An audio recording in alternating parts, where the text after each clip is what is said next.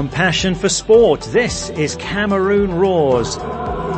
It's our daily look at what's happening at the 2021 Africa Cup of Nations finals in Cameroon. And I'm Steve Vickers. Day 24, it's another rest day ahead of the first semi-final tomorrow. We'll be heading to Yaounde to find out what the mood is like there with the host Cameroon through to the last four. We ask how fans are feeling about the tournament after last week's stadium tragedy. The good part of it is that there is some exciting action on the field, something to just cheer up the fans. That's coming shortly also with Vincent Aboubakar, the tournament's top scorer with 6 goals so far. We compare his good-looking haul with recent tournaments. But first, the Zambian referee Gianni Sikazwe has spoken about the controversy in the group game between Tunisia and Mali, which he officiated, where he blew for full time with only 85 minutes on the clock. Sikazwe told reporters in Zambia that he could have died of heat stroke and that he was lucky that he didn't go into a coma in a game that was played in extreme heat. "I think God told me to end the match," said Sikazwe, adding that he saved me. Well, I'm joined by African football expert Ida Waringa in Nairobi in Kenya. This story got a lot of attention, Ida, and Sikazwe's side of the story is alarming. Well, it's an unfortunate situation and one that was highly speculated about even immediately after the match, which is, when the heat stroke rumors started. Steve, everyone has talked about the soaring temperatures in Cameroon. Add to that the humidity. We've been seeing cooling breaks in the matches, and that was especially during the group stage, where so many more games were played during the day as opposed to now with the evening matches, which of course the temperatures are much cooler. And focusing on Sikazwe's game, well, it really brought to the fore so many issues. It was a really layered and complex scenario because there were those who at the time, not knowing the reasons behind the odd behavior, just found it comical. There were those who pointed out Sikazwe's checkered past, to do with suspicion of corruption. There were those who quickly countered the West's coverage of the news, and rebutted this narrative, of quote-unquote African referees being a certain way, saying that, look, maybe the people who were reporting on these stories should turn the mirror on themselves because there are cases of bad officiating all over the world, Some even, ironically and even comically pointed out that while it's often impossible to view some videos online, due to one's location, that these big media houses and publications had made specific videos of Sikazwe accessible to anyone anywhere in the world. Steve, it was a very nuanced situation. But Sikazwe is a proven referee. He was cleared by FIFA on any previous suspicion. He's officiated at previous AFCONs, the World Cup, many other high-profile tournaments, CAF President Motsepe, as well as Zambian FA President, also visited him soon after the incident. Steve, some games have been played at over 30 degrees Celsius in Cameroon. Heat stroke is incredibly serious and something that's actually killed many. Yes, and thankfully Sikazwe survived that. Thanks, Ida. In other news, Morocco players will get around $40,000 each, despite going out at the quarter-final stage where they lost 2-1 to Egypt on Sunday. If they'd won, they would have got $53,000 and kept going in the competition, of course. So the first semi-final on tomorrow, Senegal taking on Burkina Faso, and on Thursday the hosts Cameroon playing Egypt. Let's get news from Yaounde, where I spoke to Njie Eno, our reporter there, and first asked how the excitement is with Cameroon in the Final Four. Well, Steve, as you can imagine, there's a lot of excitement in Cameroon at the moment after the host, the Indomitable Lions, punched their ticket for the semis. I was in Douala when Cameroon played against Gambia, and after the team's 2-0 victory, you have thousands of fans who came out on the streets. People were basically horning their cars, others were just clapping lids of pots. Here in Cameroon, whenever fans are celebrating a national team victory, they come out with lids of metal pots and are basically just clanging them to one another. And then you had another group of supporters who just basically lit fireworks in the major avenues of the town. And it's something that's not happened in Cameroonian football since 2017. Obviously, Gambia went into that game really fine fettle, and there were concerns over Cameroon's ability to perform. The fact that the Indomitable Lions won 2-0 and that they were able to keep a clean sheet at last, had a lot of fans motivated. And yeah, now you can imagine, for the semis against Egypt, a team that Cameroon knows pretty well, that the Indomitable Lions beat in 2017 to lift their 5th AFCON crown, that Cameroon before that had played against them at 2 AFCON finals, losing all the two in 1986 and in 2008. So you can imagine that fans are looking forward to this duel. They just want to see the two teams perform. Unfortunately, this comes at a moment wherein one of the best players in the world is Egyptian star Mohamed Salah. So it makes it lays interesting foundation for what a lot of fans hope will be a truly cracking game. Yes, it should be. And it's a week now after the tragedy at the Olembe Stadium where 8 fans died. Has the tournament recovered from this sad incident, and GA, with this dark cloud and the exciting football at the same time? Well, Steve, it's hard for any tournament in the world to recover after there is loss of lives. It's cast a dark cloud over the tournament. You have a lot of people talking more about the security setup, the safety of the fans, and really the incidents that's occurred more than the spectacle on the pitch. This is an Africa Cup of Nations where we've had major upsets. Prior to this tragic incident, everyone was excited about the upsets, the fact that Algeria were out, Ghana were out, and then later Nigeria, everyone was talking about this. But since this really sad incident, a lot of people are now thinking about the safety of the fans. People are talking about it.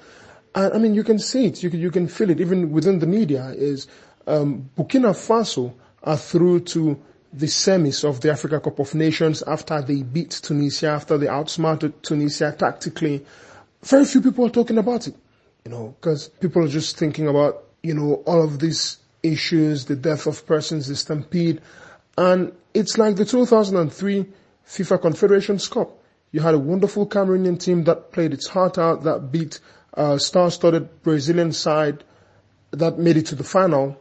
But when anyone talks about the FIFA Confederations Cup in 2003, they always mention Marc-Vivien Foé. The first thing that comes to mind is this is the tournament where a player died on the pitch.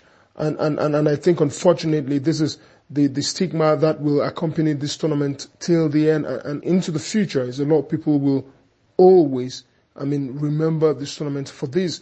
But that said, the good part of it is that there is some exciting action on the field, something to just cheer up the fans. And we saw it with the quarterfinal fixtures. Egypt being able to come back from a goal down to overpower Morocco 2-1 in a really fantastic game. We also saw lots of talent in there with the Cameroon-Gambia game, but also with Burkina Faso's ability to stun Tunisia and sail through, and then Senegal had a quiet time cruising past Equatorial Guinea 3-1. So yeah, even after that we've had some really great football. Are we still going to have wonderful spectacle on the pitch? Sure, we will have. Will this cancel the fact that fans died during a stampede? No, it won't. Will it dent the perception or the idea that there was a stampede? No, it won't. Life will continue, football will be played, but people will always remember this. And I feel that it's sad, especially for a tournament that started in the best of ways, that it should have this sort of tragic incident linked to it. Yeah, so sad indeed. I was talking there to our reporter Njie Eno in Yaounde in Cameroon. So the semi-final lineup, Burkina Faso playing Senegal tomorrow and Cameroon taking on Egypt on Thursday. Asking for your predictions on social media. Who do you think will be the champions? You can post a comment on our Facebook page, that's Planet Sport Football Africa, or send us a WhatsApp to +44 79 55 232 780. That's +44 79 55 232 780. Who do you think are going to be the champions now as we're at the semi-final stage? Well, this is Cameroon Roars, brought to you by Passion for Sport, the show coming to you every day throughout the 2021 Africa Cup of Nations, online, on radio and on our app. To download the app, go to the Play Store or the Apple iTunes App Store and enter Planet Sport Football Africa. And our website is planetsport.tv. In the blog section there, Russ Bravo looks at how ordinary teams can beat the superstars, why some of these smaller teams have done really well with their cohesion and teamwork, and how we are created for community in life as a whole. That's on our website, planetsport.tv, in the blog section. Now, this tournament's going to give us the most prolific top goal scorer in a while at the Nations Cup. Odion Ighalo top scored with 5 goals in 2019 in Egypt, and no one got more than 3 goals in the 2 previous editions of the competition. Well, this time we have Vincent Aboubakar on 6 goals already, and his Cameroon teammate Karl Toko Ekambi on 5. We'll see how many games they can add with a semi-final and either the final or the third place match to come. And these are encouraging numbers, Ida. Steve, if you remember, right before kickoff at the AFCON in January, we did talk about the possibility of the Golden Boot winner actually getting more than 5 goals this time out. I mean, no top scorer of the competition has registered more than 5 goals since the 98 edition. And that was when Benny McCarthy and Hossam Hassan scored 7 goals each. The record, however, as you've said, is one set by Zaire's Ndaye Mulamba, and that was for 9 goals in 1974. But as you've also mentioned there, the last Golden Boot winner was Odion Ighalo with 5, last time out in Egypt. But it was also the first time in 5 AFCONs, Steve, that anyone had scored that much. And we could only relate it to the fact that there were more games. Looking at Vincent Aboubakar, and he's already surpassed that. In the process, broken the national record previously set by Samuel Eto'o of most goals at a single AFCON. Aboubakar already had a head start on Mulamba actually, even in the opening 2 games, because the Cameroonian had scored 4, while the Zaire forward had 3 by that stage in 1974. And to add on to that, Aboubakar has an assist, which is something that the next 4 players in the 2021 AFCON top goal scorer list don't have. So 6 goals in 5 matches, a total of 424 minutes played. I mean, the Cameroonian would already be the top scorer in each of the last 11 AFCONs. But Aboubakar's teammate Ekambi of Lyon, well, he is coming in hot behind him on 5 goals. That was after scoring twice against the Gambia in the quarterfinals. But Steve, all in all, I can imagine this must be a huge point of pride for the country, on top of getting to the semi-finals. So the goals were definitely few and far in between at the start of the tournament. It could have been for a number of reasons, the heat, the humidity. There wasn't too much time to prepare for the tournament if you think about it. COVID-19 also was said to have affected a lot of players. Really could have been anything, but things did seem to open up halfway through the group stage, and it's definitely been more entertaining. But with all this said, chances of breaking Eto'o's all-time record are quite minimal, at least to me, because Eto'o has 18 career AFCON goals. Now that is 4 more than Ivory Coast's Laurent Pokou, and Rashidi Yekini of Nigeria is 3rd on that list with 13. Wow, big names in African football there, and we'll see how many goals Aboubakar and Ekambi can end up with, and if maybe they can reach Mulumba Ndaye's record of 9 goals at a single tournament.